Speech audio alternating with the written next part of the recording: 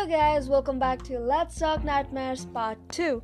It's been a very long time making a video. I'm so sorry for that, my friends. So here is a quick video, I have to get rid of them. So tip number 1. Don't eat food before going to sleep because it triggers metabolism, which is an activation for nightmares, especially sweets. That means eating foods before you go to sleep is an encouragement for nightmares.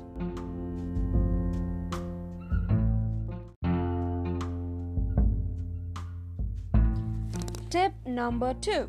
Avoid affective load. Affective load is an amount of stress an individual is experiencing from his day-to-day life. So researchers also say that affective load is also responsible for causing nightmares. So I have put a link below to know how to manage stress.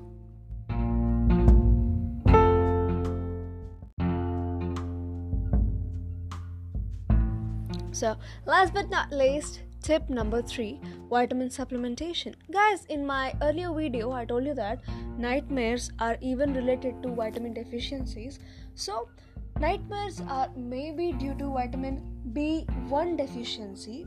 So, please make a note of this that B1 deficiency is actually subclinical, which means it is not found in tests like other diseases.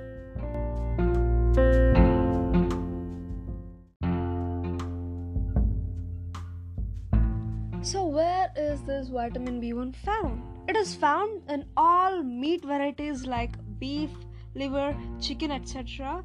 And it is found in traces in vegetarian foods like peas, potato, oranges, etc. So when compared to non-vegetarians, vegetarians are more prone to vitamin B1 deficiency. So I suggest you that to take a spoon of nutritional yeast which has high amount of B1 in it. Wait! Friends, you might have a question that I eat a lot of meat but I still have nightmares. Why? Because friends, here's a tweak. Remember, we all eat non-veg with a combination of some alcohol or soft drinks, but you have to know this. Taking sweets or sugars while eating them actually depletes the B1 content in your body. But note this point, taking non-veg with some alcohol or soft drinks is highly toxic and poisonous to your body. So, taste or health, it's up to you. Thank you.